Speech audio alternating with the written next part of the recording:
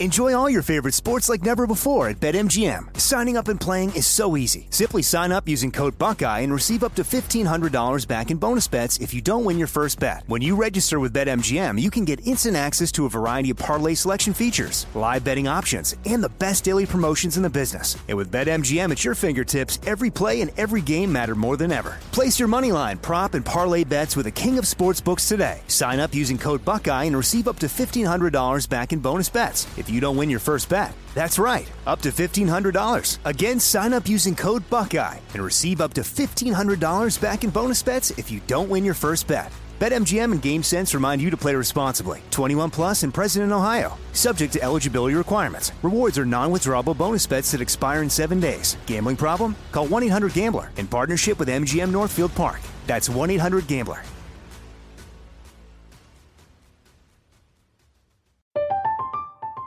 I'm Katya Adler, host of The Global Story. Over the last 25 years, I've covered conflicts in the Middle East, political and economic crises in Europe, drug cartels in Mexico. Now I'm covering the stories behind the news all over the world in conversation with those who break it. Join me Monday to Friday to find out what's happening, why, and what it all means. Follow The Global Story from the BBC wherever you listen to podcasts.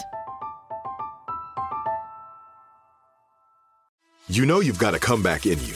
When you take the next step, you're going to make it count. For your career, for your family, for your life. You can earn a degree you're proud of with Purdue Global. Purdue Global is backed by Purdue University, one of the nation's most respected and innovative public universities. This is your chance. This is your opportunity. This is your comeback. Purdue Global, Purdue's online university for working adults. Start your comeback today at purdueglobal.edu.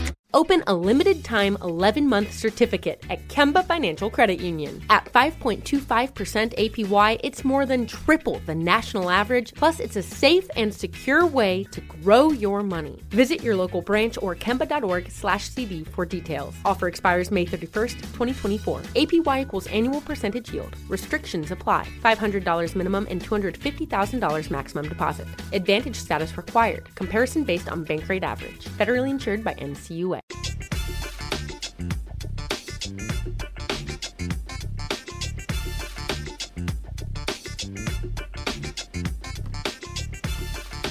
Today is Thursday, July 9, 2020. Coming up on Roland Martin Unfiltered, breaking news.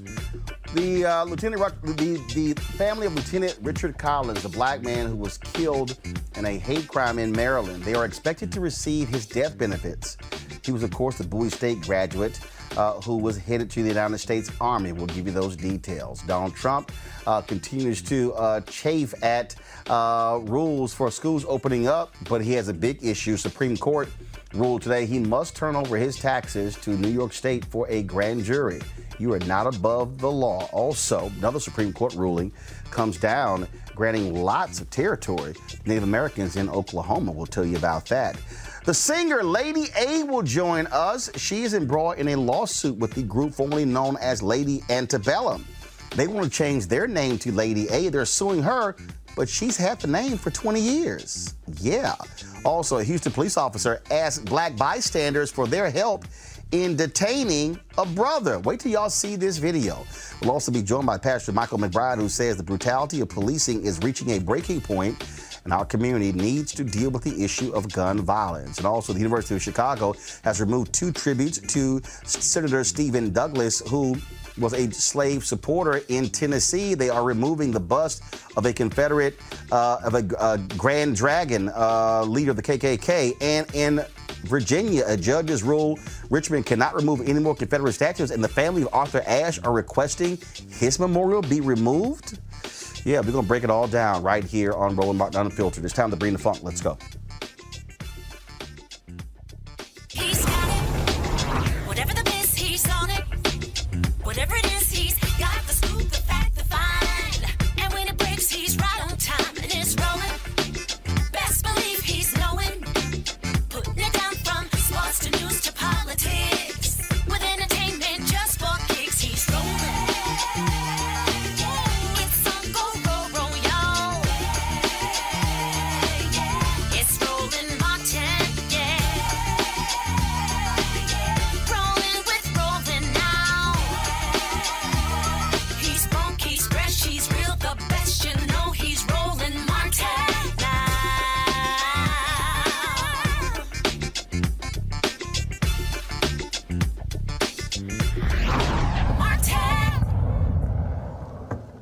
Folks, Richard Collins was a young man who was graduated from Bowie. He was set to graduate from Bowie State. He was at a bus stop. He was waiting to catch a bus when a white man came up to him, accosted him, and then he killed him. This took place in 2017. Richard Collins was on his way to being commissioned into the Army. But because he was not actually in the Army, his family was not able to receive military burial, as well as the family to receive his death benefits. Well, lots of pressure. They were on this show. They began to really petition members of Congress. And so what they have done, they've included a provision in the National Defense Authorization Act that will allow families like the Collins family to actually receive military death benefits. Again, he was just days away from graduating and going into the Army. The Collins family, again, believed that they should have received the recognition and those benefits if he had been on active duty, but they went through all sort of stuff. Now, the National Defense Authorization Act will ensure that an ROTC graduate who dies between commissioning and their first assignment is treated as having served in the military for the purpose of death benefits. Joining me right now is our panel, of course. Dr. Greg Carr, Chair, Department of Afro-American Studies, Howard University. Reese Colbert, Black Women's Views, and Erica Savage Wilson, host Savage Politics Podcast. Erica, I want to start with you. You served in the military. I mean, this was an important deal here. This family was hurt. This family was really torn apart by the fact that he could not receive a military funeral and did not get those benefits. And they were really petitioning members of Congress to actually make a change to the law to ensure that this doesn't affect another family member. Yes, absolutely. And just want to extend my condolences to the Collins family, and glad that they did 2 years later, get some measure of justice. I was actually also, when I was in the Air Force, I was actually a part of the Honor Guard, which is a wing of, is a specific duty where we actually participate in the funeral rites of family members. And I cannot tell you the countless family members that I have folded flags and got on one knee and given the flag to that family member. The extraordinary pain, no matter what the age of that veteran or person who was maybe even serving active duty is. And so to have to then fight the military, which I've talked about time and again, which is very much so shrouded around the Uniform Code of Military Justice, the UCMJ, and then understanding the federal courts and looking at the circuit courts. There's a wing of that does deal with the appeals of military veterans claims and then also of armed services. And so to know that not only this family had to go through the ordeal of having to bury their son, who was in ROTC, which they do have to keep comport themselves as a military member for those 4 years. So they are actually active duty members, though they go through the actual commission service on the day that they graduate. So to know that this family had to not only grieve the death of their son, but then after that circuit court judge kicked down the case that was presented before the state's attorney, Aisha Braveboy, and that then they had to go through that arduous fight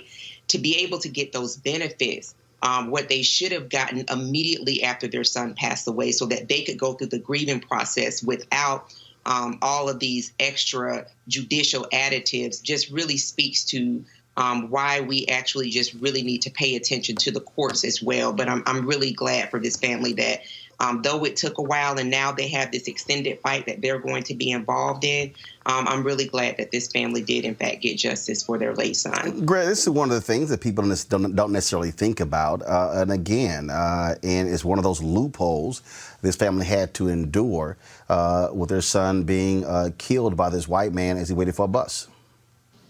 Oh, absolutely. And we know, and again, I echo what Erica said, continued sympathy for the Collins family.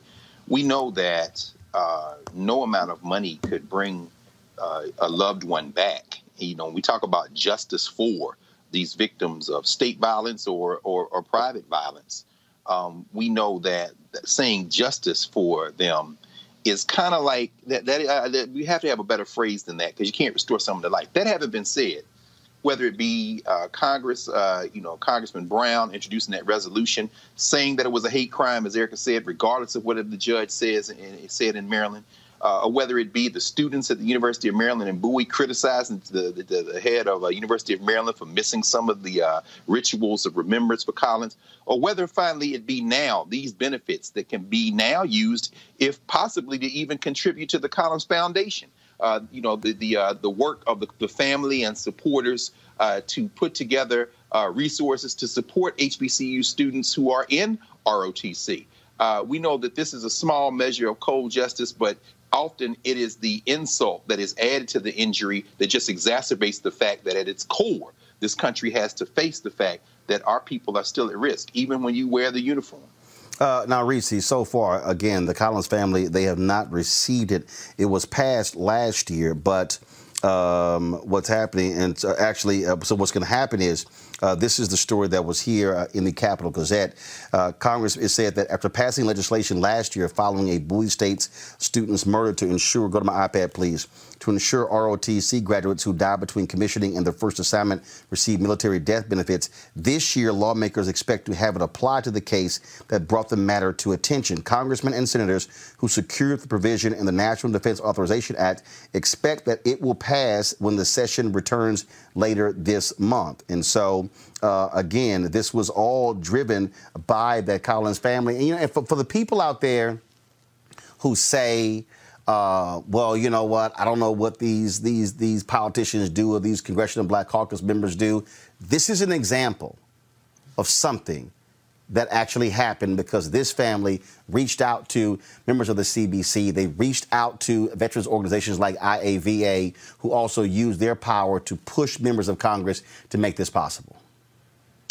Roland, you took the words right out of my mouth. I definitely have to salute Congressman Anthony Brown, who really spearheaded this through in the Congress. And you're exactly right. This is why representation matters, because you then have somebody like Congressman Brown who will champion this issue, such a tragic issue. I echo what Dr. Carr and what Erica said in extending my condolences to the Collins family. And I especially echo what Dr. Carr said in terms of adding the insult to injury. The fact that they're not going to get justice in the very loose sense of the word in terms of it being acknowledged as a hate crime by the judicial system, even though the man was convicted of murder, it's even more insulting that he was just days away from getting those to being a commissioned officer when he was just brutally and tragically murdered. And so this starts to somewhat right the wrong. You cannot obviously bring Collins back. You can't bring that much consolation to the Collins family. But should this unfortunate tragic event ever happen again, that the next family won't have to be subjected to this kind of trauma over and over again. And again, it passed last year, but they applied to future families, which is why they had to go back and actually get it applied to the Richard Collins case. And so, again, that's exactly why that has been done. All right, folks, let's go to our next story, and that is we are seeing all these different things happen all across the country when it comes to Confederate statues. We even saw the Columbus statue ripped apart and thrown into the harbor in Baltimore. The mayor there is saying that they're going to bring people to justice who actually did that. Now, what's happening in Tennessee? This is what happened today when the legislature there moved to remove the bust of a former Grand Wizard of the KKK.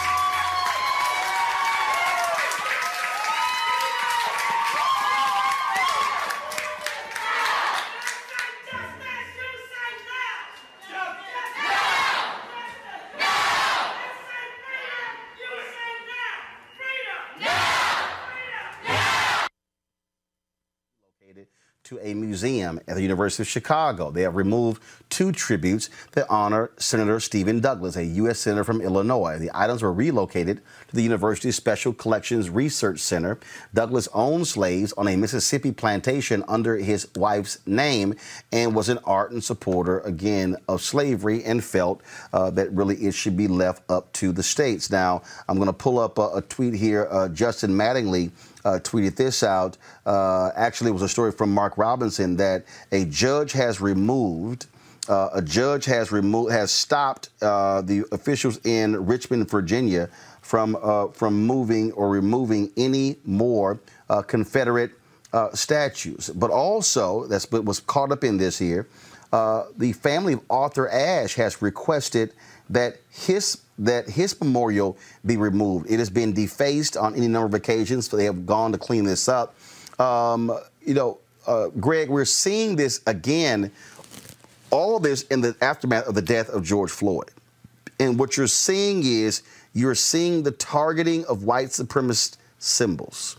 You're seeing people, and that was mostly white crowd that was there in Tennessee. You're seeing people. We saw what happened in Mississippi, where the Confederate emblem is coming off the flag, and they voted to immediately take that flag down in Mississippi.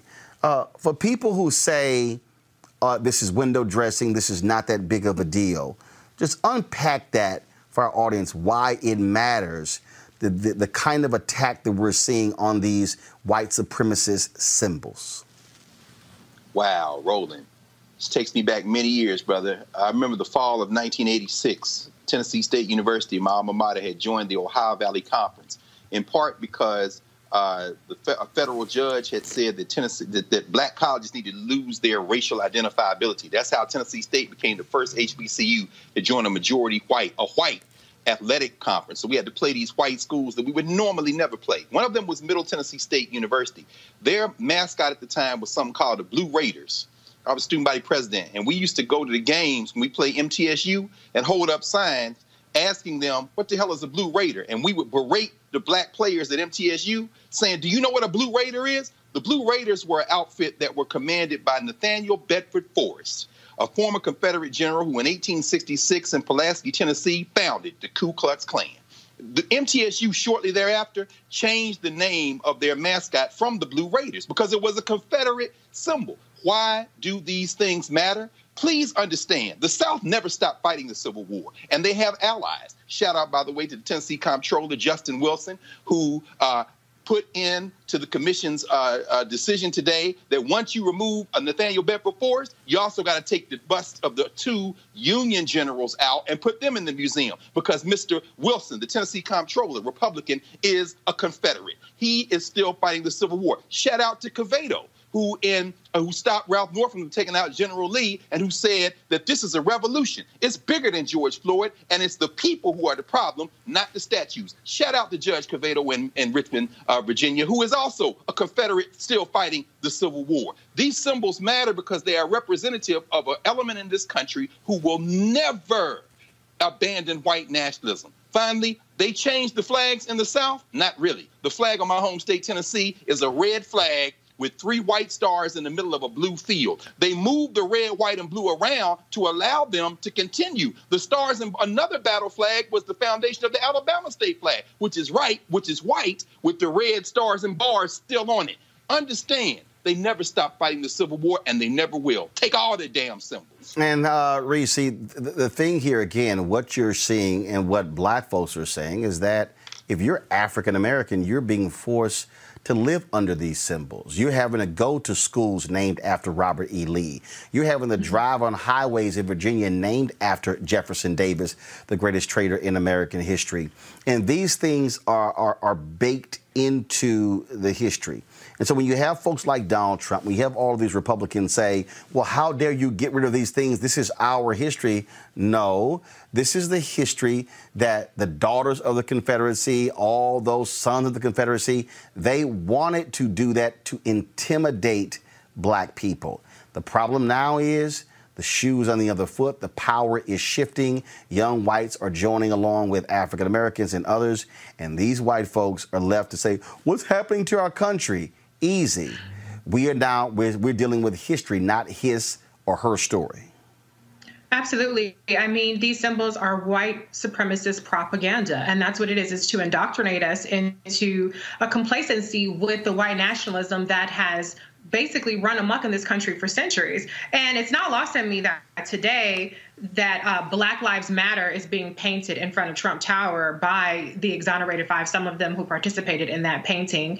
We are starting to see a shift, and it may be a symbolic shift, but it is significant because it is shaking people up a little bit and making them take recognition of just how indoctrinated our society has been with these symbols. And it's funny for the way that people are reacting so strongly against these Confederate symbols coming down. These same white nationalists are reacting very strongly to the Black Lives Matter symbols coming, being put up there. So if symbolism is okay, if it's harmless, then why is it that you have such a strong reaction to it defacing Black Lives Matter murals? And as you said, Roland, Arthur Ashe's bust being defaced. We're seeing these types of the hypocrisy of these people, but guess what? They're on notice. And I was encouraged to see that there was a lot of white students there who were right along with it, cheering it, because they have to wake up. A lot of people have been saying, oh, this new generation is going to make a difference. I haven't seen it yet, but with this George Floyd murder and the movement that has sprung up around it, I'm starting to see maybe we're getting a shift in this younger generation that people have been saying is going to happen.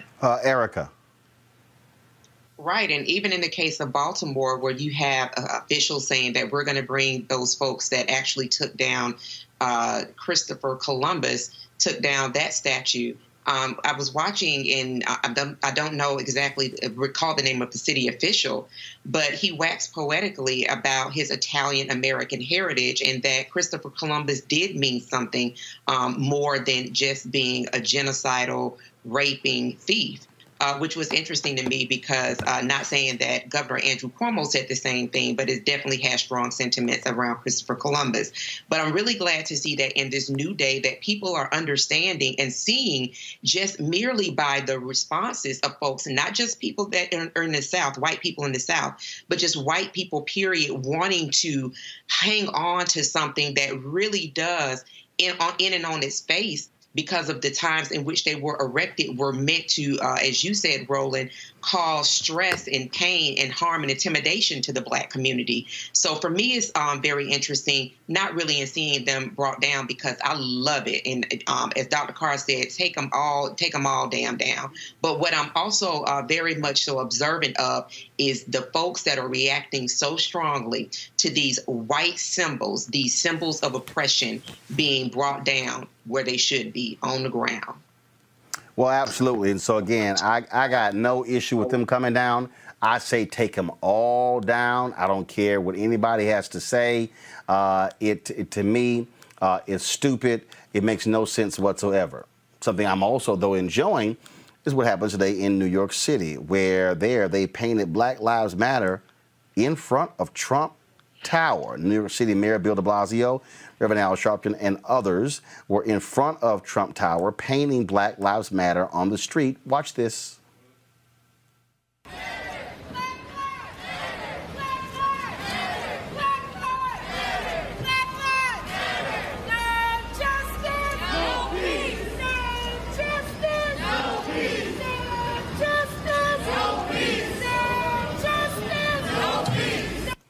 Well, and that's one of the reasons why Donald Trump today went off on New York. People are fleeing New York. No, you're the only one who packed up and moved to Florida. And so talk about being in your face, Erica, that is being painted right in front of Trump Tower. Isn't that lovely? The son of a Klansman has Black Lives Matter painted in front of Trump Tower. I absolutely love it. This is a person who is an abuser of emoluments. This is a person who has a regime that he has installed that is a danger to not only Black and brown folks, but really to what is left of American democracy. And to see that this happened today, I know, I'm just thinking about Mayor de Blasio. I know that he has an election that with some other folks that are thinking about getting in the race. And so I think that he kind of felt that it would be best for him to do that. But for the exonerated five, as my girl Reese talked about, to see them out and being able to get a measure of justice, because they never got an apology and never will get the time that they lost back from their lives having been accused of something that they did not do. So for me to see this painted in front of a thief, of a bankrupter, of a liar, is beautiful. Reese. Yeah, I think it's certainly poetic justice, but it's also very disturbing how much this unnerves the white nationalist in chief. This should be something that any decent president for all people would be celebrating as well. But of course, as Erica pointed out, he is the son of a Klansman. But poetic justice is something that I will take as it comes to Donald Trump. More poetic justice will be voting his ass out in November. But I do have to pull Mayor Bill de Blasio's card a little bit, because his police department has been very abusive and very destructive to people protesting through the Black Lives Matter movement. And so he certainly does not get a pass with this. This is one of those things where symbolism doesn't necessarily trump what's actually happening on the ground. But as it relates strictly to Donald Trump, I say good on you, de Blasio. Greg, of course, it does sort of drive these guys crazy. And all those folks there, they're going to have to look at that every single day. Donald Trump has not returned to Trump Tower in a very long time. Oh, but I just can't wait till he return one day, and he's got to actually look at that huge symbol. Well, friends and family, we all know that Donald Trump might not be able to come back to Trump Tower because he might have defaulted on the loan. His niece is taking care of all of this. Of all the books, Mary Trump, she's stalking him like Omar in The Wire, brother. So I'm just saying, when you see he's clearly not well mentally, and this will drive him crazier than anything. So, yes, there's that. It's still it's a little bittersweet. And I'm thinking about, what Erica said. The New York City police budget is over $6 billion. City Council then pushed back because they wanted to slice $1 billion of it and maybe move $350 million or so to other services in the city. But ultimately, when I hear that sister saying no justice, no peace, it takes me back to the days of, what would you say, Big Al rather than Skinny Al, like Big Luther and Skinny Luther. During the Big Al days, you talk about Yusuf Hawkins, you talk about Eleanor Bumpers, and you talk about all these deaths and murders that took place. We understand that this movement is a street movement, and that ultimately symbols are important, as we've been saying. And yes, Donald Trump is going to be driven crazy, but at the end of the day, these resources got to be allocated. So all respect to the warriors in New York, the street folk, the organizing folks who have pushed us to this moment. And we can now, as Reese said, we got to now keep pressing. It isn't enough now to say you've gotten something because you got a piece, something painted in the street in front of Trump Tower. Now we got to reallocate some resources. All right, folks, this Jasmine Keenan just posted this. This is breaking news out of Los Angeles. She tweets, death of Robert Fuller, who was found hanging from tree, ruled a suicide by Sheriff's Department after sheriff says family confirmed mental health issues and red rope used in hanging was traced to a purchase on Fuller's EBT card. The thing here, Reese, is that the Sheriff's Department immediately went to the issue of suicide, but they had not really fully investigated. That's what angered a lot of black activists in Los Angeles, saying, no, take the time to truly investigate to ensure that this was indeed a suicide and was not a lynching. Yeah, and I think that was the exact point that I made, is there needs to be a thorough investigation. To just simply discard what is a very alarming situation, a hanging, as a suicide without any evidence is absolutely ridiculous. And so my condolences go out to the Fuller family. I'm glad that they were able to press to get an actual investigation and get to the bottom of it. I hope that people will accept that that's what happened and allow the family to move on and grieve. We have to address mental health in our community, but we also have to continue to hold the police officers accountable and ensure that when something happens that looks and smells like foul play, that it gets the appropriate attention and resources in investigating it from the authorities. The reason this was an issue, Erica, because this is the LA Times story I'm reading from. Go to my iPad, please. The findings upheld a preliminary determination of suicide by, give me 1 second, they sure got a lot of pop-up ads on here. The findings upheld a preliminary determination of suicide that Fuller's family and many residents of the Antelope Valley had called into question, citing the region's history of racism toward black people and the backdrop of unrest prompted by George Floyd's death. They voiced a suspicion that Fuller had been lynched and demanded a more thorough investigation monitored by outside agencies. Yeah, I'm so glad that you read that, Roland, because that is just a little bit of the different layers that Black families have to go through in the pursuit of getting answers, in the pursuit of having our voices heard. And so that now the Fuller family has confirmation of what actually became of their son. This month is actually Mental Health Month. And so statistics have shown over the past few years that death by suicide has gone up amongst Black children. And so with this being what is actually the case, that we have lost another young Black life to suicide, hoping that this will actually shine some light and for there to be more conversation, particularly from those Black mental health professionals that have an expertise in this area, to really talk about this being something that is very much so prevalent, particularly given you mentioned the uprisings that were noted in that piece, and all of the other systemic issues that our communities face in the midst of a global pandemic that is impacting our community at great lengths. And so I pray that the Fuller family can, as Reese said, move on in their process of grieving, but then we can actually have more well-rounded conversations about suicide and this impact that we're seeing on children as young as 8, 7, 6, and on up to this young man's age. And Greg, we've had other cases where there were ruled suicide. And again, this is one of those things that, look, we totally understand when African Americans make this point in terms of what happens outside. But we had the story of a writer on one of the NBC shows who committed suicide by hanging just a couple of weeks ago. But that took place inside of her home. So Black people are naturally suspicious when the moment cops say, oh, that's a suicide. People here were saying, no, take the time to investigate. And if that's what determined, that's fine. But you have to do a real investigation and a full investigation. Absolutely, brother. I remember maybe 20 years ago, I was in Detroit for the African World Festival they have every summer.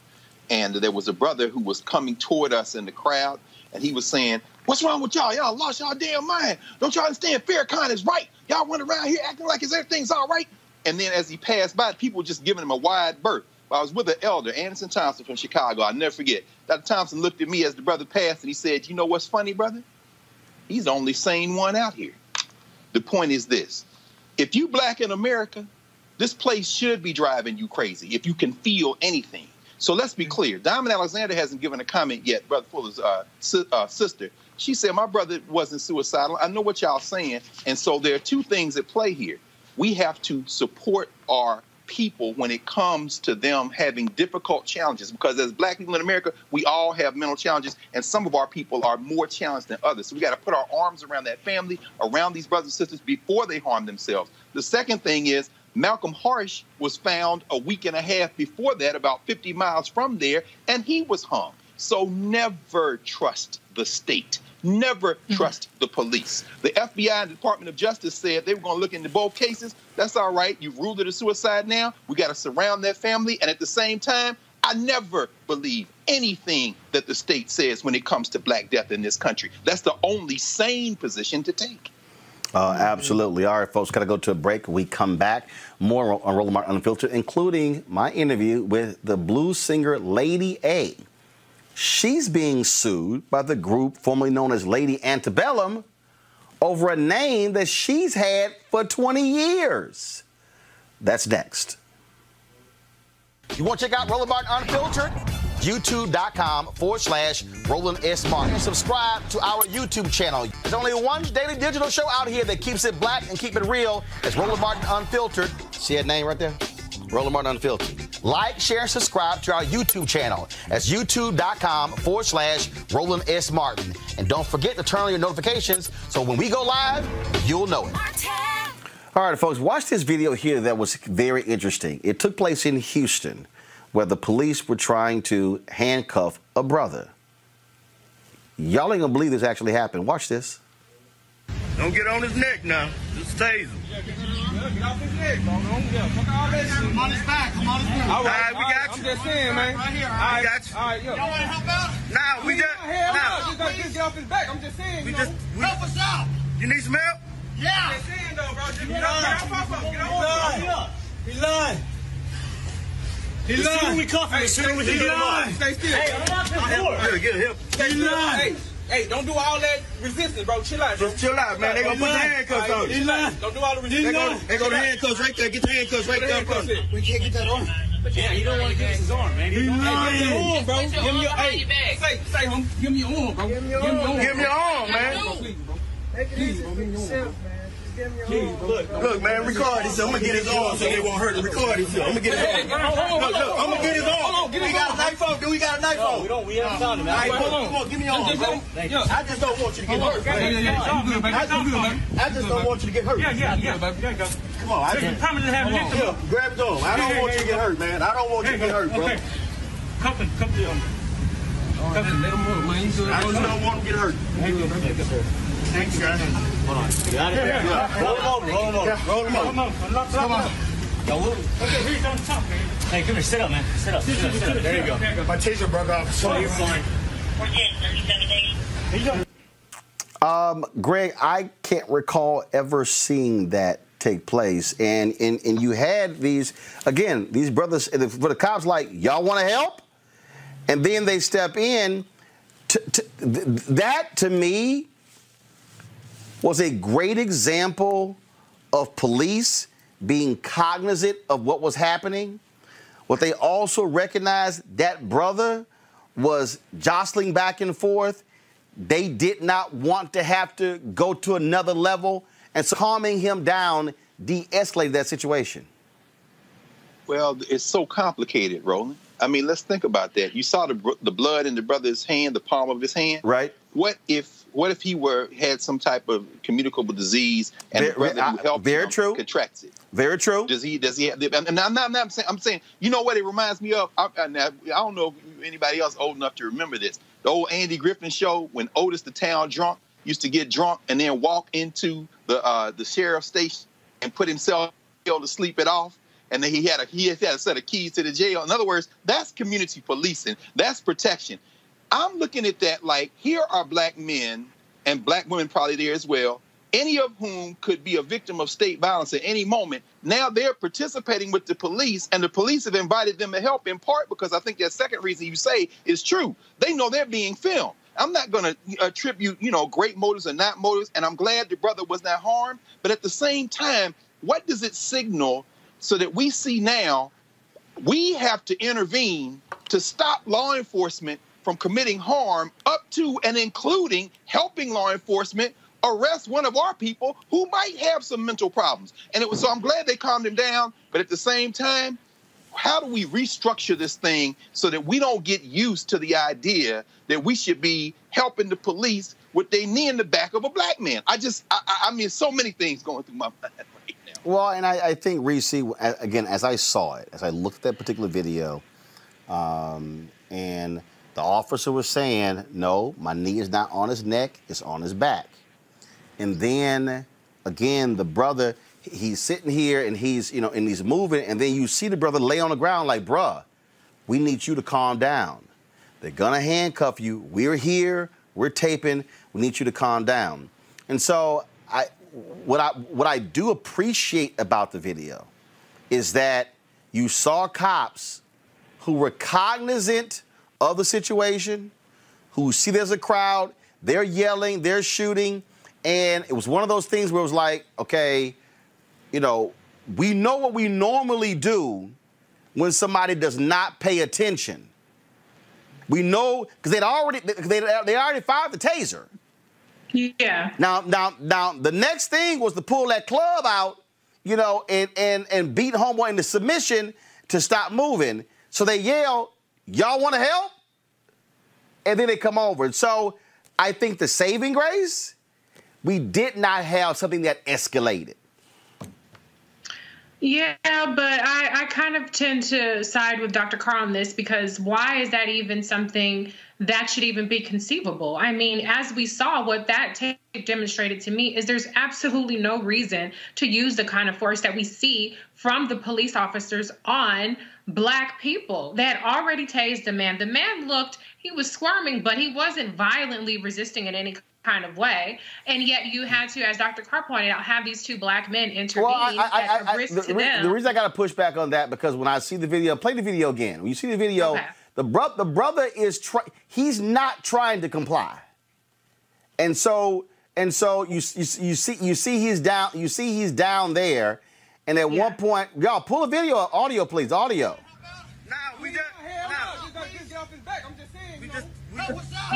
So you gonna hear? Go ahead, play it. He lying. He lying. We comfortable. Soon we can get him up. Stay still. Hey, don't do all that resistance, bro. Chill out. Just chill out, man. They gonna put the handcuffs on you. Don't do all the resistance. They go the handcuffs right there. Get the handcuffs right there. We can't get that on. Yeah, he don't want to give us his arm, man. He lying. Give me your arm, bro. Give me your arm. Give me your arm, bro. Give me your arm, man. Please, bro. Give me your arm. Look, man, record this. I'm gonna get his arm so they won't hurt him. Record this. I'm gonna get his arm. Look, I'm gonna get his arm. We got a knife on. Do we got a knife on? We haven't found him. Come on, give me your arm, bro. I just don't want you to get hurt. I just don't want you to get hurt. Yeah, baby.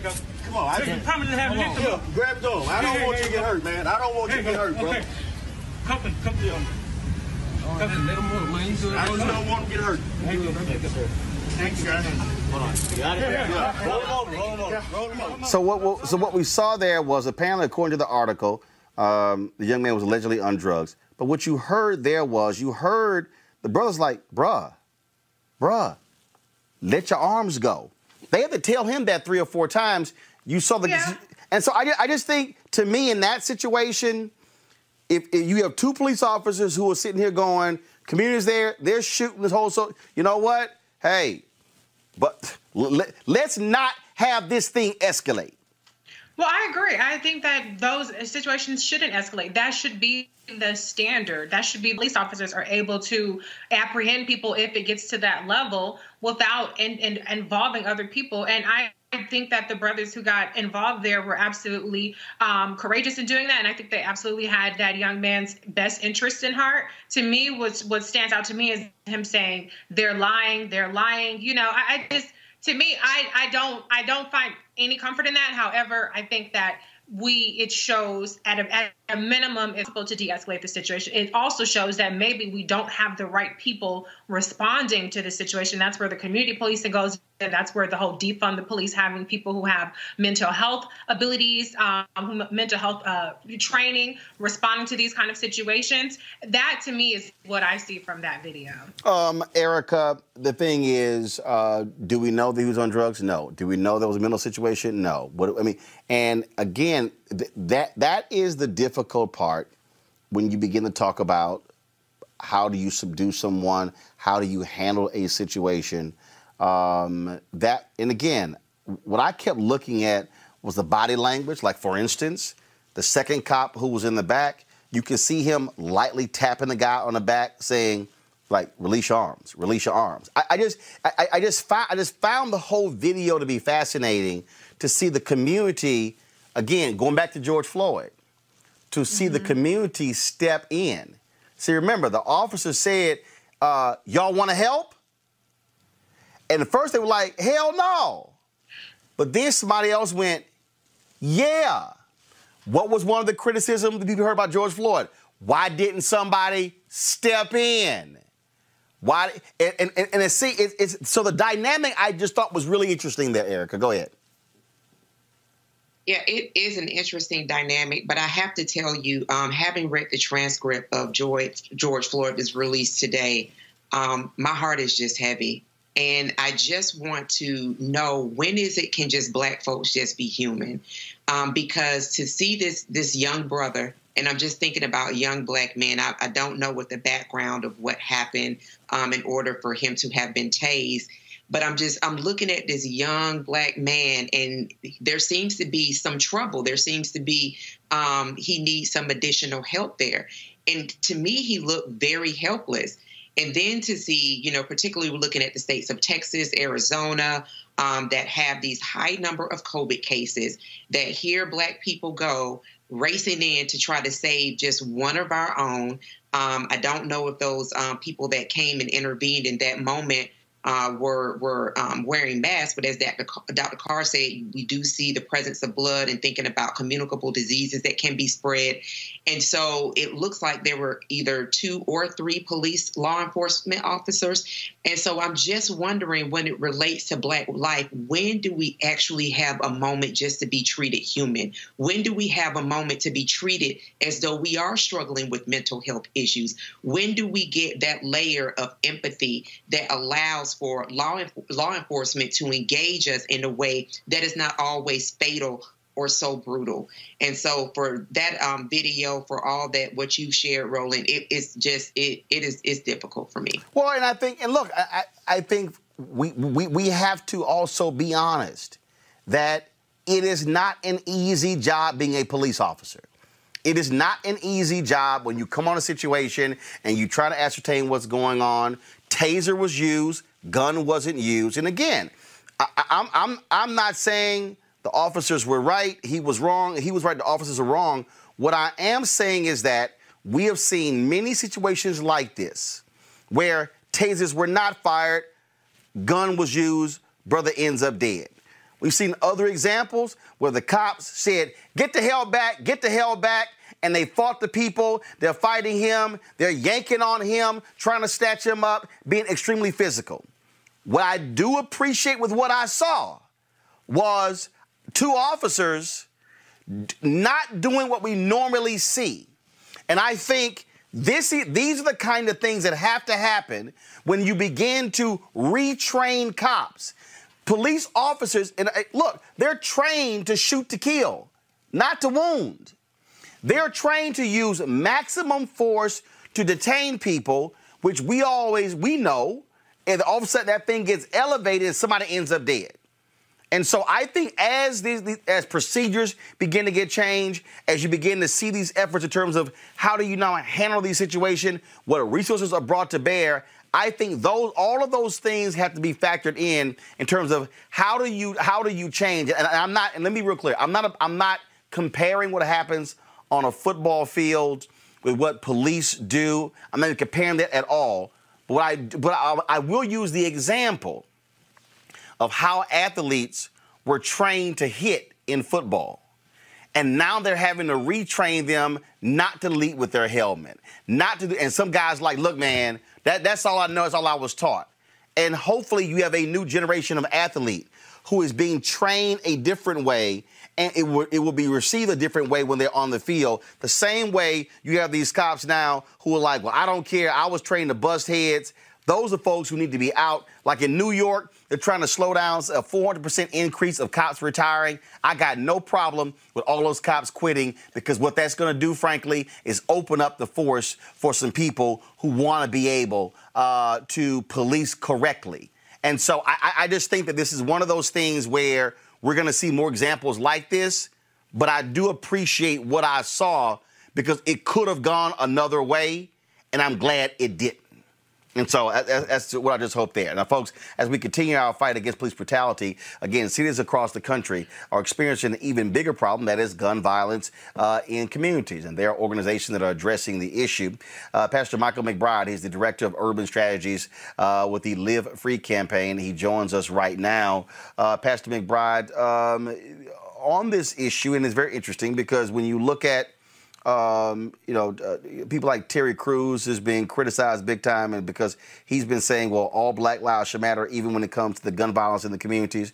We had a brother who was on yesterday with a black, with a group of African Americans who are armed, who said, yeah, we have to also look at what's happening with these shootings in our neighborhood. They're still looking for this man they believe was involved in the killing death of an 8-year-old girl there. Look at the shootings taking place in Chicago. And so how do you reconcile the critics who say Black Lives Matter should also be addressing these issues with gun violence the same way they are with systemic racism?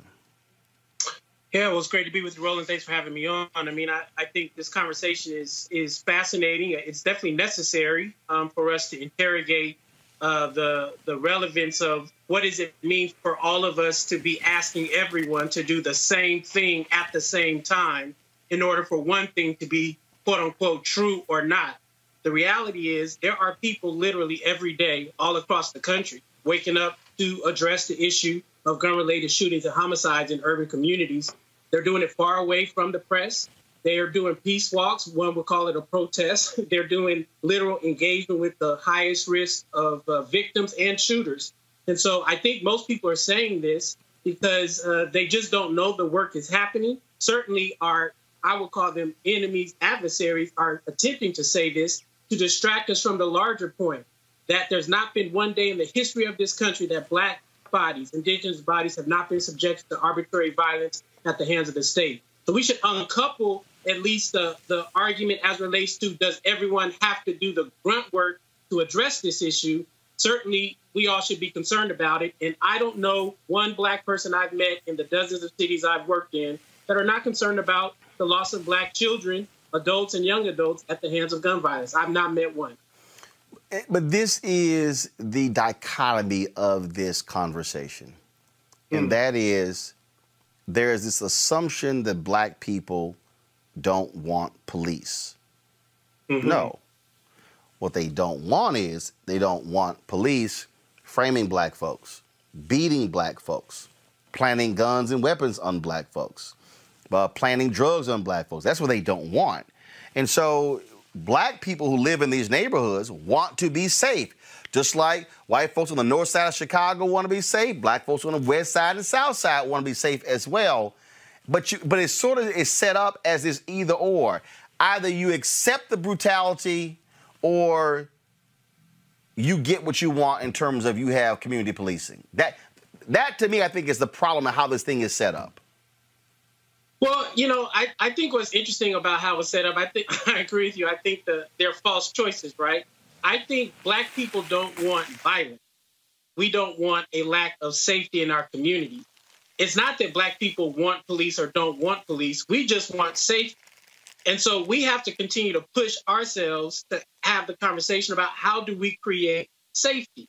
In suburban communities where they smoke drugs, sell drugs, et cetera, they don't have police officers cracking people's heads over drugs or even over domestic violence or even over conflict. They figure out a way to resolve crime in suburban communities with less police, more tax dollars to address the social ills, and a more kind of peaceful community. In Black communities, But we also got to be honest. You typically will not see open air drug markets in white suburban communities because they're being sold inside. You're seeing something different when you talk about what's happening in Black neighborhoods. So how do you as an activist communicate to police how policing has to be different? Well, we communicate to them through the strategies we use by saying you can't use collective punishment in order to produce public safety in Black and brown communities. All the research tells us is less than half of 1% of a city's population is responsible for up to 60% of the gun violence. So our strategies are about how do you actually figure out ways to target that less than half of 1%. In the city of Oakland, we found out that 94% of all police resources were focused on 6% of the population. So we're finding that you can indeed, create safe communities without having these huge police departments. But you can't have schools and park and food and housing if 40-50% of your municipal budget is going towards policing that's trying to only focus on 6%. There are smarter ways to do it. And so police departments have to be willing to give up some of their resources and money and not fight these public safety strategies that decenter policing and put community members at the center of public safety, just like it happens in other communities across the country. Bring my panel in right here. First with a question for you or a statement is Reese Colbert. Hi, Pastor. What do you say about these city officials who really have these police budgets, or who actually do the budgets, and putting pressure on them to actually start to reallocate these resources? Because I do think that, as Roland said, and as you actually so brilliantly pointed out, people want safe communities. They want communities without violence. But a lot of times people look at these reinvestments as a long-term fix and to a short-term problem, which is people are experiencing violence in their communities right now. So what do you say to people, and how to get their city officials and their mayor and the people who do their budgets to change their view to be more focused on those much needed investments in the community?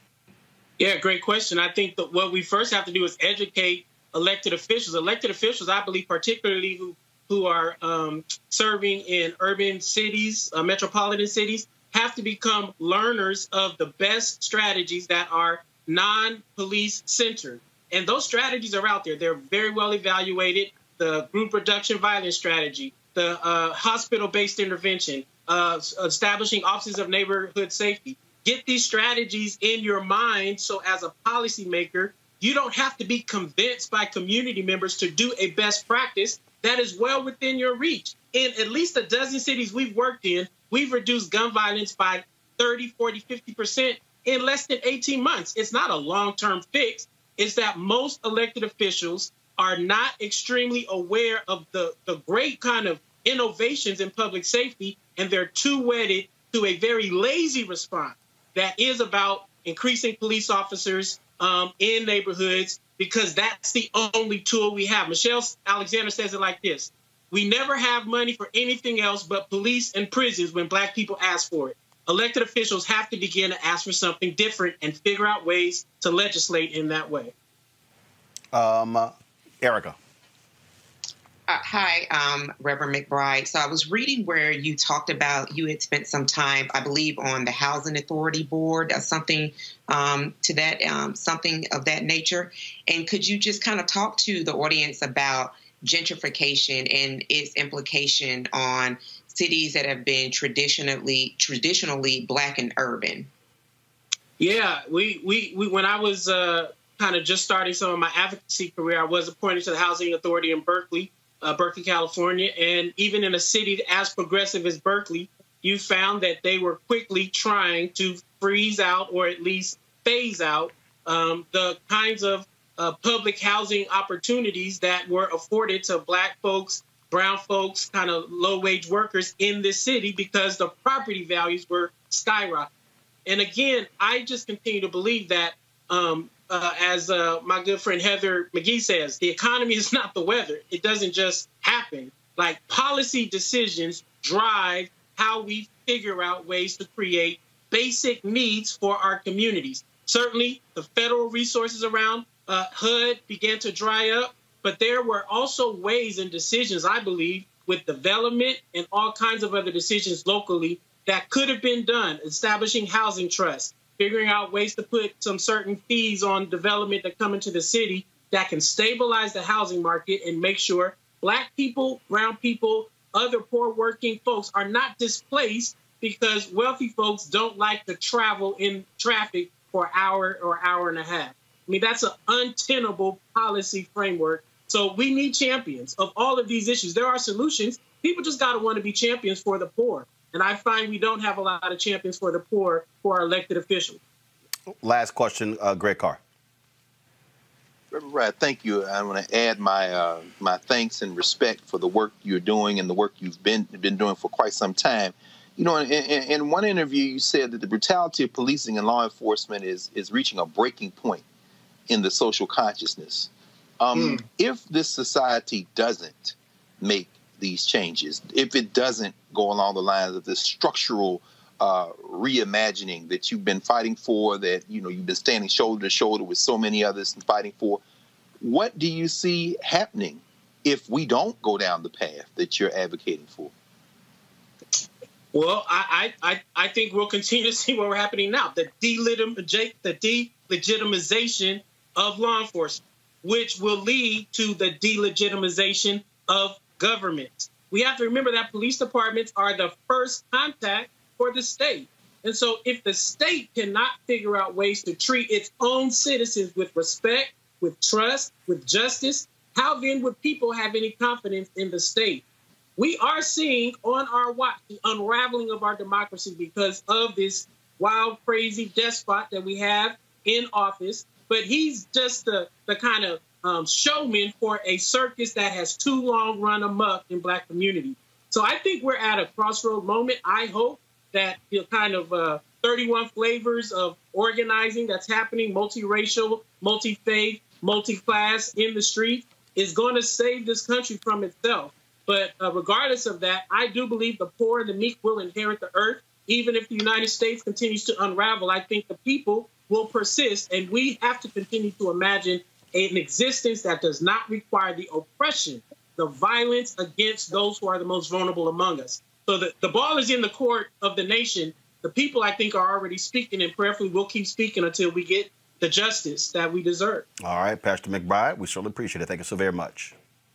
Thank you, Doc. Thanks for having me. All right, folks. Coming up next, the singer Lady A in a lawsuit with the group formerly known as Lady Antebellum. But how are you going to sue somebody who's had a name for 20 years and you just started using it because you changed your name because of a slave reference? That ain't white folks being allies. We'll talk with Lady A next on Roland Martin Unfiltered. You want to support Roland Martin Unfiltered? Be sure to join our Bring the Funk fan club. Every dollar that you give to us supports our daily digital show. There's only one daily digital show out here that keeps it black and keep it real as Roland Martin Unfiltered. Support the Roland Martin Unfiltered daily digital show by going to RolandMartinUnfiltered.com. Our goal is to get 20,000 of our fans contributing $50 each for the whole year. You can make this possible. RolandMartinUnfiltered.com.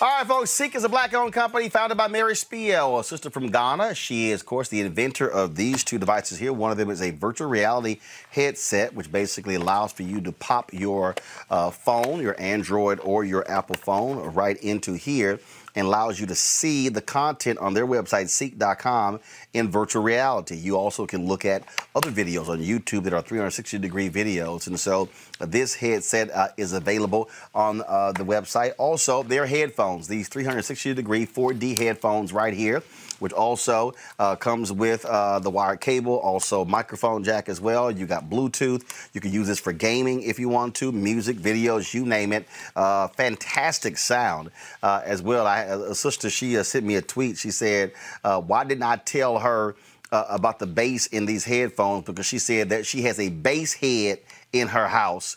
And so her son decided to grab her headphones. I said, no, boo, tell your son to go buy his own. If you want to get these products, again, supporting black-owned businesses that support this show, go to Seek.com. Use this promo code RM. You see it right here, RMVIP 2020, RMVIP 2020.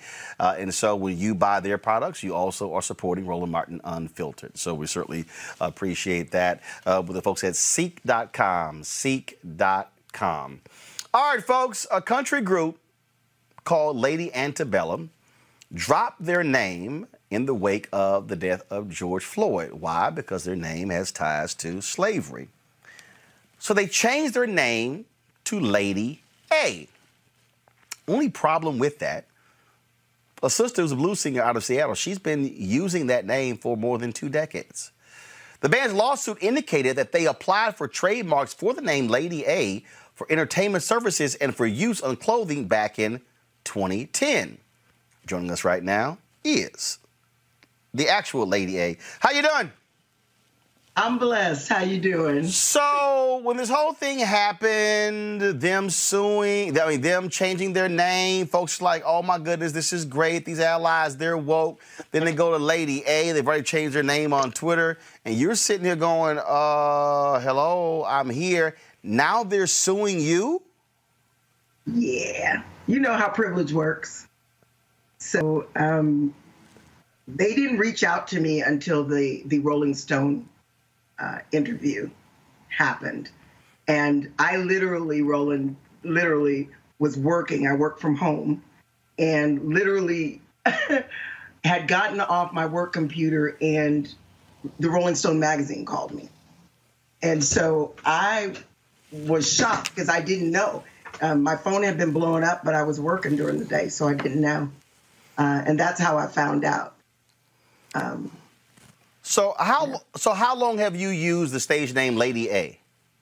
I've been using Lady A since 1987.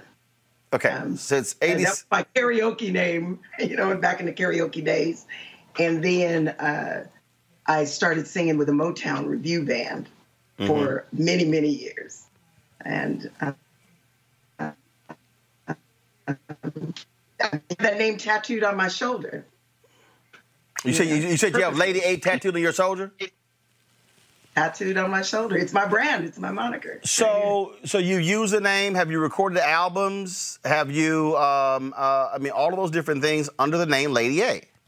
Recorded 5 CDs. My brand new CD, Lady A Live in New Orleans, is going to drop next Saturday on my birthday, my 62nd birthday. God blesses me.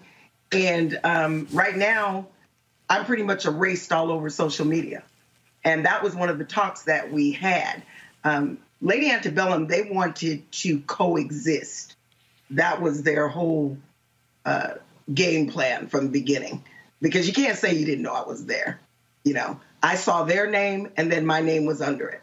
I've been very happy with that, just the way it is.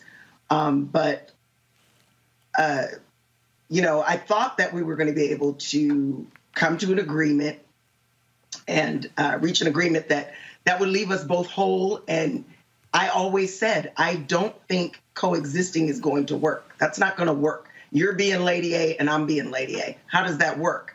And then I even asked the question, well, you took Antebellum out of your name because it had racist connotations.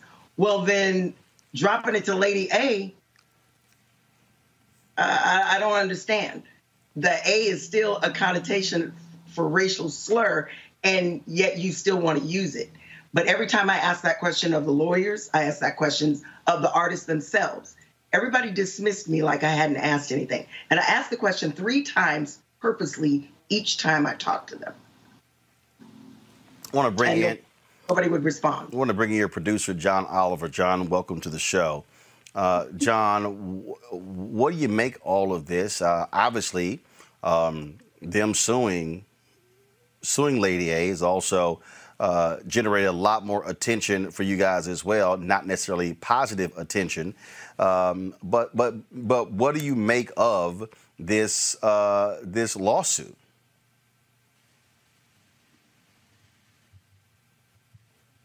John, you there? Can you hear me? I can hear you, yes, sir. Okay, John, go ahead.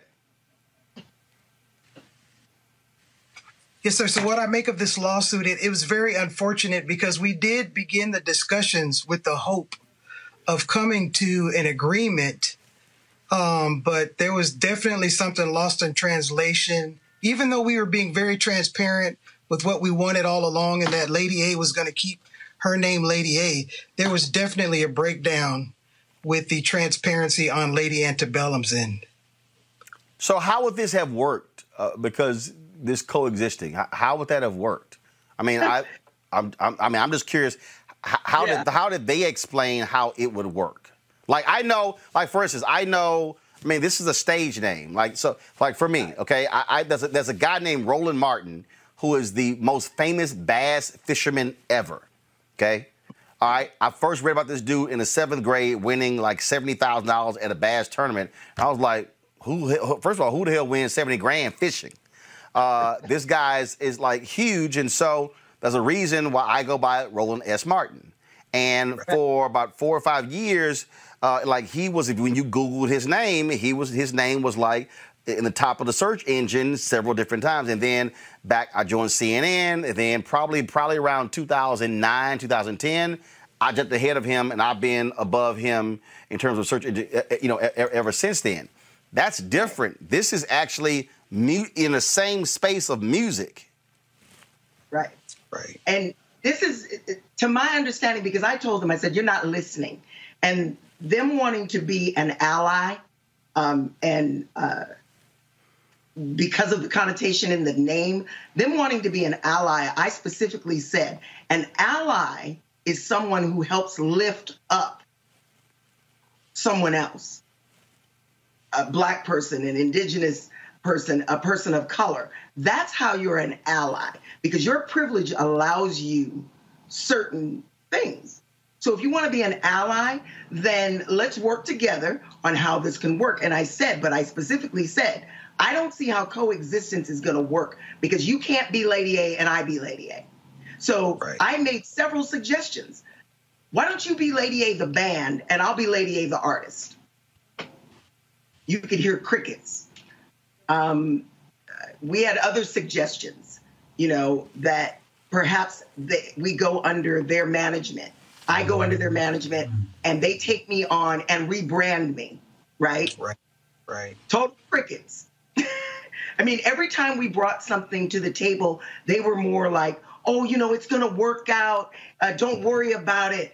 It's going to be fine. If we have to put money into the search engine, we're going to make it work. It's going to work. But as soon as they released their single, my name disappeared. Right. It's like you're trying to erase me. I'm not going to allow you to erase me. That's not, how do you think that's going to work? And I kept asking the question, what does that look like? What does that look like? And nobody would ever say anything. John, correct me if I'm wrong, because my memory, No, you're totally right. It's completely right. The coexistence was never going to work. And Roland, sincerely, they knew that wasn't going to work. Because if they really wanted to be a true ally and be on the side of right in this, in this George Floyd, the way things are now, and they wrote that. I didn't write that. They wrote those comments. Got it. About Black Lives Matter and about George Floyd and about being, more woke, let's say. So for you to do this, to not take my suggestions, first of all, because you're not listening. And I told them that on the private call that we had with the artist, with myself and my producer, John, and my other producer, Dexter Allen. And I specifically said, you're not listening to me. When I say I don't want to coexist, I don't want to coexist. Now, if we can bring communities together by showing how we can work, I'm all for that. That's what I do. I just held a White Allies panel last Saturday, on the 27th of June. The Truth is Loud. That was my single that came out, and nobody could find it. You had to really search to find it, because it's not as easy anymore.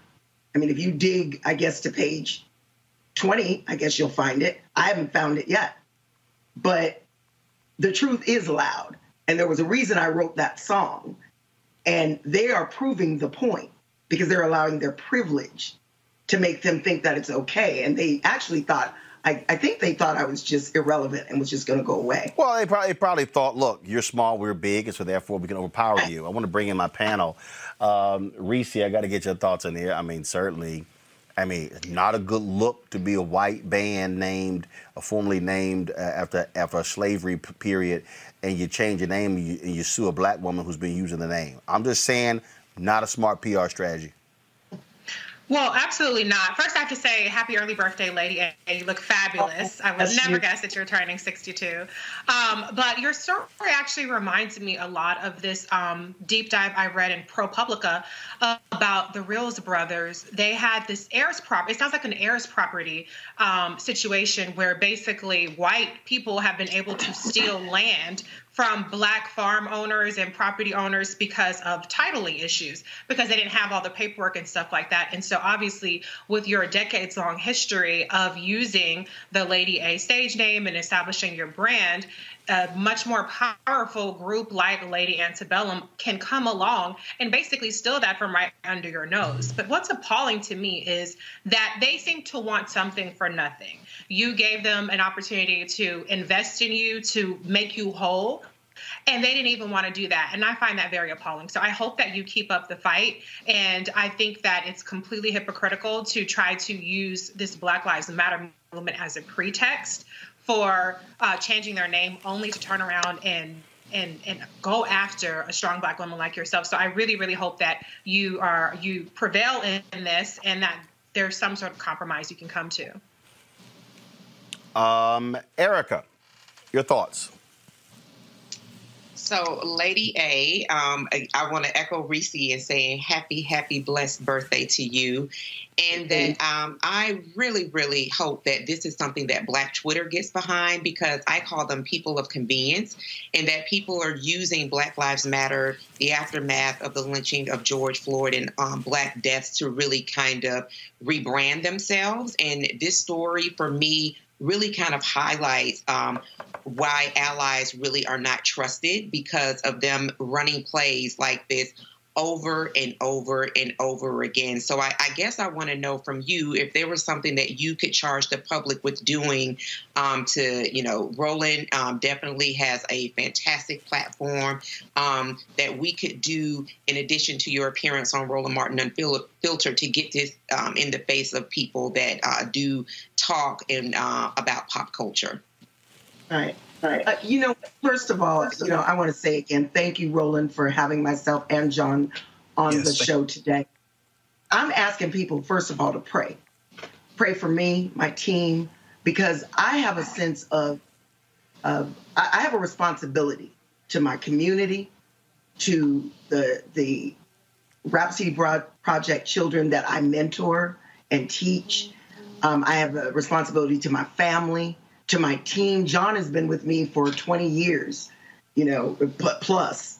And my other producer, Dexter Allen, has been with me for 10 years. These young men have blessed me and kept me in the music industry, doing what I love to do. I was blessed before I met them. I was blessed before people started calling and wanting to interview me.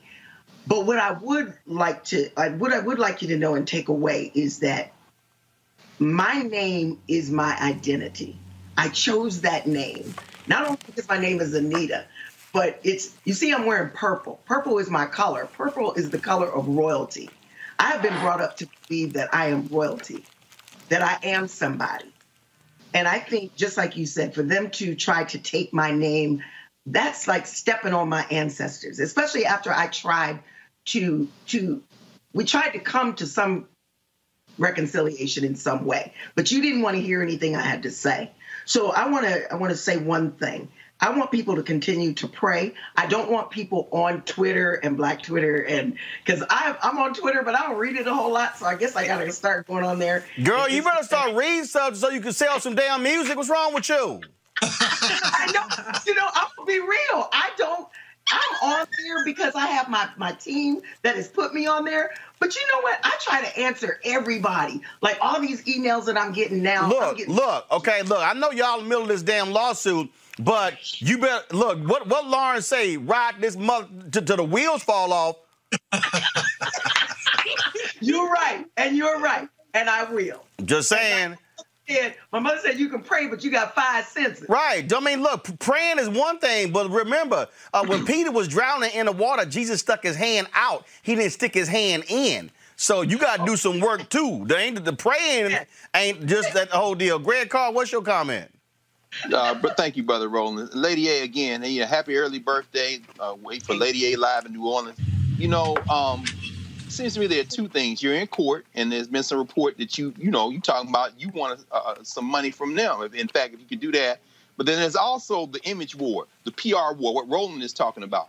I appreciate you wearing purple. It reminds me of another purple-wearing Seattle musician who came through Nashville, the great Jimi Hendrix. People think Prince came up with purple. He was riffing off of Jimi Hendrix, who was in Seattle. But Hendrix came through Nashville as well. Hendrix was playing the blues in Nashville bars before he went out to the West Coast. And I'm saying all that by way of going back to something you said at the very beginning when you talked about privilege. This ain't just white privilege. This is young white Southern privilege. These three white kids, one of them, Hillary Scott, mama, sang with Reba McEntire and won Grammys. Another one, Charles Kelly, his sister-in-law is on Grey's Anatomy. These privileged white kids who dressed up in some Civil War era clothes in front of a plantation house and then decided to name themselves Antebellum, the tradition of bands like Lynyrd Skynyrd, who had their Confederate battle flags still worn that around. They away with this by strong-arming you. So two things. What kind of damages do you want from these people in a court of law? And number two, and this is I'm asking you this question as somebody from Nashville who will never buy Lady Antebellum or any of that stuff because I grew up around those lightweight white supremacists. What can we do to either put them out of business or every time somebody bring them up, put some money in your pocket? Right. You know, you can go right now because nobody can find me. Please go to my website, LadyABabyBlues.com. That's the only way anybody's going to be able to purchase my Lady A Live in New Orleans CD. And my band and I, we worked hard for that. I had sponsors that came and sponsored that trip. We went all the way to New Orleans to record that. John produced it. He's been with me, and that was our first live CD. So please go to LadyABabyBlues.com. The second thing is, don't let them think that this is going away. I'm not just somebody out here that don't know no better. I'm not giving up, and I'm not giving up my name. And if you want my name, you're going to pay for it. Plain and simple, because I was willing to rebrand myself. And what I had said was, when they talk about the $10 million, of course, they didn't tell the whole truth. So what I asked for was $5 million to compensate me for any loss and to help me to rebuild and rebrand myself, which I had asked them to do if I went under red light management. They could have done that. But of course, I wouldn't have trusted that, but they could have done that. And then I said the other $5 million goes to 3 charities.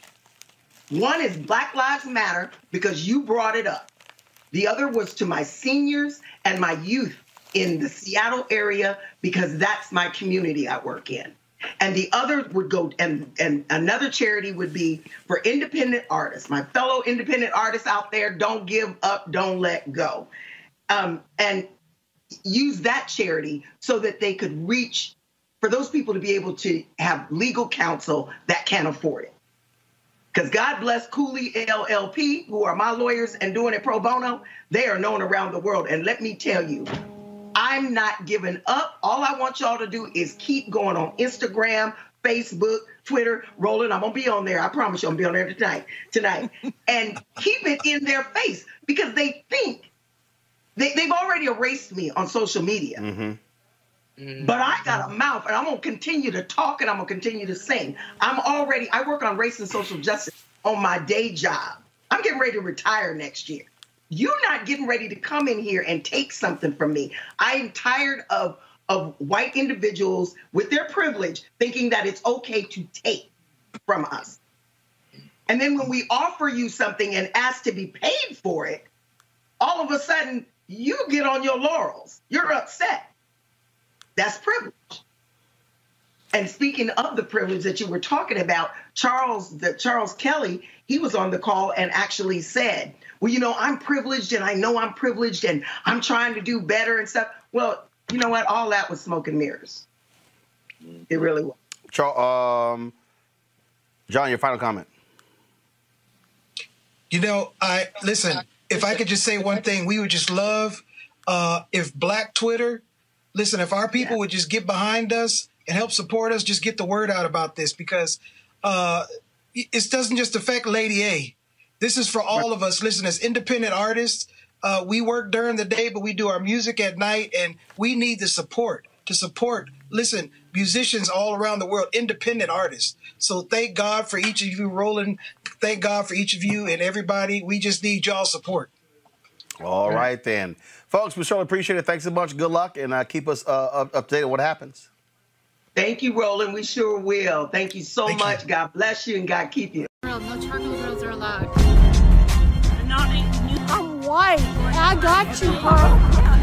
Illegally selling water without a permit on my property. Whoa! Hey! Give us your right. You don't live here. I'm uncomfortable.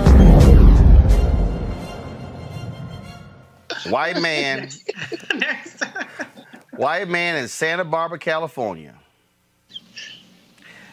Call this bruh the N-word. The bruh said, say it again. Roll tape.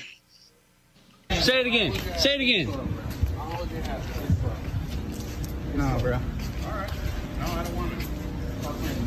All right, I'm sorry. What'd you call me? I'm sorry. What'd you call me? I'm sorry. Say it again. I'm I'm not gonna say it again. Say it again, bro. Who's talking to all you guys? Say it again. Bitch. Stop playing with me, bro. Call me it again, bro. No. Fuck's wrong with you, bro? Don't be playing that shit. Stop playing, bro. It is what it is. It is what it is. Stop fucking with me. Look at him smiling. He's fucking with you, bro. Greg Carr, it is what it is. Now we keep warning these white folks. Y'all gonna run against the wrong one. He was the wrong one. Brolin, brother, I'm thinking about the fact, and Erica alluded to it earlier, those two cases that went to the Supreme Court, John Roberts trying to save Trump again, Trump versus Vance and Trump versus Mazars, where Trump thought, I'm above the law, and Roberts is like, you ain't above the law, but I'm going to let this stall past the election because I always think they have some protection. When you strip them from protection, I'm sorry. I'm sorry. But he said, no, say it with your chest. Just like Lady A and these three young white people of privilege who knew what they were doing when they named themselves Antebellum and got a little scared and now want to bully her. Nah, say it again. Say it with your chest. And I'm sorry. I'm sorry. Once they figure out that there's a price to be paid, next thing is the apology. But guess what? The apology ain't enough. If you believe in your white nationalism, say it with your chest and get ready, because now it's nuck if you buck, as the young people would say. I don't understand it. And don't let those tight shorts fool you. He still had hands. Them shorts was cutting off his thighs meat. But guess what? It did not stop him from laying hands on Big Boy. He was on the ground and he skedaddled on with them little tight shorts. So don't let people fool you. You cannot judge a book by its cover. Like, I'm not gonna say it again. But you said it one damn time. You said it one. I'm telling you, white folks, y'all keep hurling that N-word. I'm telling you right now. Hashtag Team Whip That Ass gonna show up and show out. All right, Erica. Another white woman has a Costco manager. Her ass claims she was a doctor. Y'all just hit play. Say cheese, you're in Costco not wearing your mask, refusing to wear your mask. Yes, call the police. And here's her mother. Yes, there's my mother. Shame me like an ass. Get out of here.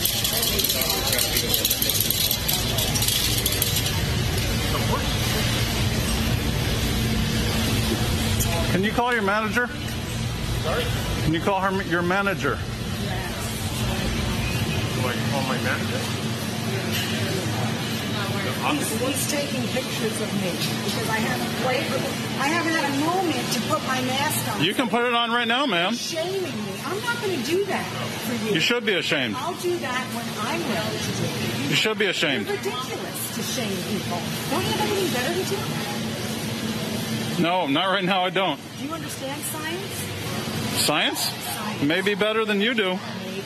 Apparently, I'm the one protecting other people by wearing a mask.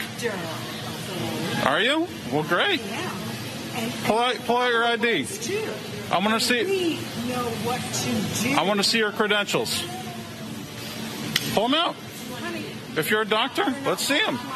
So you can go away with your phone and you can figure out what you need to do with your life, and I'll figure out what I need to do with mine. You're protected right now. You're about to be escorted out of the store if you don't put in your mask. I'll wait till he tells me to, okay? Let's see. You've already been told multiple times to put on your mask by me and employees. I know. You're such a good boy with your mask. Thank you very much. I try. I take my health and the health of others very seriously. That's why you have masks on. We're good. I take mine very seriously. Yeah. And you know nothing about me. Okay. And you know nothing about well, me. So you can have fun with it. What you know about me, ma'am, is that I'm wearing my mask. It's Costco company policy that everyone wear a mask in the store. We'll take care of it. Erica, first of all, her ass ain't no real doctor, so sit your old lying ass down. This is real simple. You put the mask on before you walk into the store. All that gum smacking she was doing, actually, first of all, your mama old as hell. Oh, come on. No, your mama old as hell, okay? Your mama in a high-risk group. If your ass a real doctor, how you letting your mama roll up in Costco in her damn scooter without the mask on? Literally rolling up. I mean, lady has 1 foot on earth and 1 foot in the grave. And so this is really kind of par we've seen for the course. White people have been willing and have been able to do whatever they wanted to do. And now we have the United States #1 in confirmed coronavirus cases, and the number of deaths has been attributed largely to folks not wearing masks. It's just that simple. Reese reposted Bill Nye, which I thought was hilarious. It was like a 1-minute video of him putting on an N95 mask, showing that, listen, you can even sneeze in this and you see that the droplets don't go forward, but this is what the mask does. But see, when there is not a level of hostility that's shown towards Black and brown folks afforded to white people, you have a class of people that feel as though they can walk around and do whatever they want to because their Humpty Dumpty, son of a Klansman, foolish, mediocre white president is doing the exact same, refusing to wear a mask. So until there is some type of national guideline for all of the Karens that call their lawyers before they go to the dentist's office, which why would you do that? And then this Costco lady with her mom, the crypt keeper, rolling up behind her. We'll see more of these videos. You spoke of the Bill Nye video. Actually, here it is. Go to my iPad. In the medical environment and when you're out mowing the lawn. This one's not sterilized, but it's pretty effective. Huh. So the reason we want you to wear a mask is to protect you, sure. But the main reason we want you to wear a mask is to protect me from you and the particles from your respiratory system from getting into my respiratory system. Everybody, this is a matter literally of life and death. And when I use the word literally, I mean literally a matter of life and death. So when you're out in public, please wear a mask. Thank you for joining me on Consider the Following. You're absolutely right. You've got these, you got these idiots who are just following Leo Donald Trump. These people are just nuts. There's no other way to explain what the hell wrong with these people. I don't get it. I think they're crazy. They're just nuts. And so, again, my deal is tell them you can't bring your ass in here, no mask. But I'm telling you right now, and I'm warning y'all keep rolling up on people. Somebody gonna knock you the hell out. Gonna knock you smooth the hell out. Yeah. And I'm gonna be like Smokey. You got knocked! I'm just letting y'all know. Just letting y'all know. I have mace, so I'm ready for you. I'm just letting y'all know. I'm just letting y'all know what's gonna happen. I'm just keep warning y'all. So if y'all want to keep being famous with these videos, keep acting the fool. All right, folks, shout out to the people who give $50 or more. Join our Bring the Fuck fan club. Brian Hall, Carlton Hickman and Carol, Carola Boza Mead, Coolest Williams, C.W. Owens, Dalton Bramwell, Dante Pugh, Deborah Keys White, Deborah Zinquist, Doretta Gaston, Elgin Woodside, Elizabeth Nelson, Farley Johnson, Gregory, Harry Hall, Ilona, Ingrid Moye, Jasmine Johnson Hameen, Keith Cleanscales, Kimmy Wise, KW Remodeling, Lemuel Gray, Lisa Norman, Lola Tatum, Marilyn McGee, Melvin Dogan, Nichelle Higgins, Nikita Pope, Robert White, Robin, Ronald Connolly, Sharon Mills, Sharon Smith, Tatiana Victor, Tommy Green, Tony Gardner, Valerie Darden, Women of Icon International, Yowania Jenkins, Yvette Sims, Yvonne Gill, Yvonne Hova.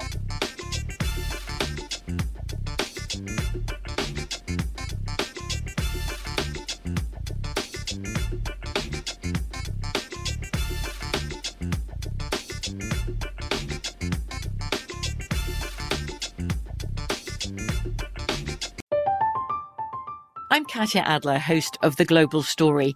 Over the last 25 years, I've covered conflicts in the Middle East, political and economic crises in Europe, drug cartels in Mexico. Now I'm covering the stories behind the news all over the world in conversation with those who break it. Join me Monday to Friday to find out what's happening, why, and what it all means. Follow The Global Story from the BBC wherever you listen to podcasts. Open a limited-time 11-month certificate at Kemba Financial Credit Union. At 5.25% APY, it's more than triple the national average, plus it's a safe and secure way to grow your money. Visit your local branch or kemba.org/CD for details. Offer expires May 31st, 2024. APY equals annual percentage yield. Restrictions apply. $500 minimum and $250,000 maximum deposit. Advantage status required. Comparison based on bank rate average. Federally insured by NCUA. With Lucky Land Slots, you can get lucky just about anywhere. Dearly beloved, we are gathered here today to... Has anyone seen the bride and groom? Sorry, we're here. We were getting lucky in the limo and we lost track of time. No, Lucky Land Casino, with cash prizes that add up quicker than a guest registry. In that case, I pronounce you lucky. Play for free at LuckyLandSlots.com. Daily bonuses are waiting. No purchase necessary. Void where prohibited by law. 18+. Terms and conditions apply. See website for details. We went from normal life, healthy child to acute lymphoblastic leukemia or B-cell ALL. The St. Jude team came up to get CJ via ambulance. Shortly after that, I noticed a rainbow. It meant that there was hope. We were driving into hope. To have hope is to have your child healthy, and we have that because of St. Jude. You can help kids fight childhood cancer. Please become a St. Jude Partner in Hope today by visiting musicgives.org.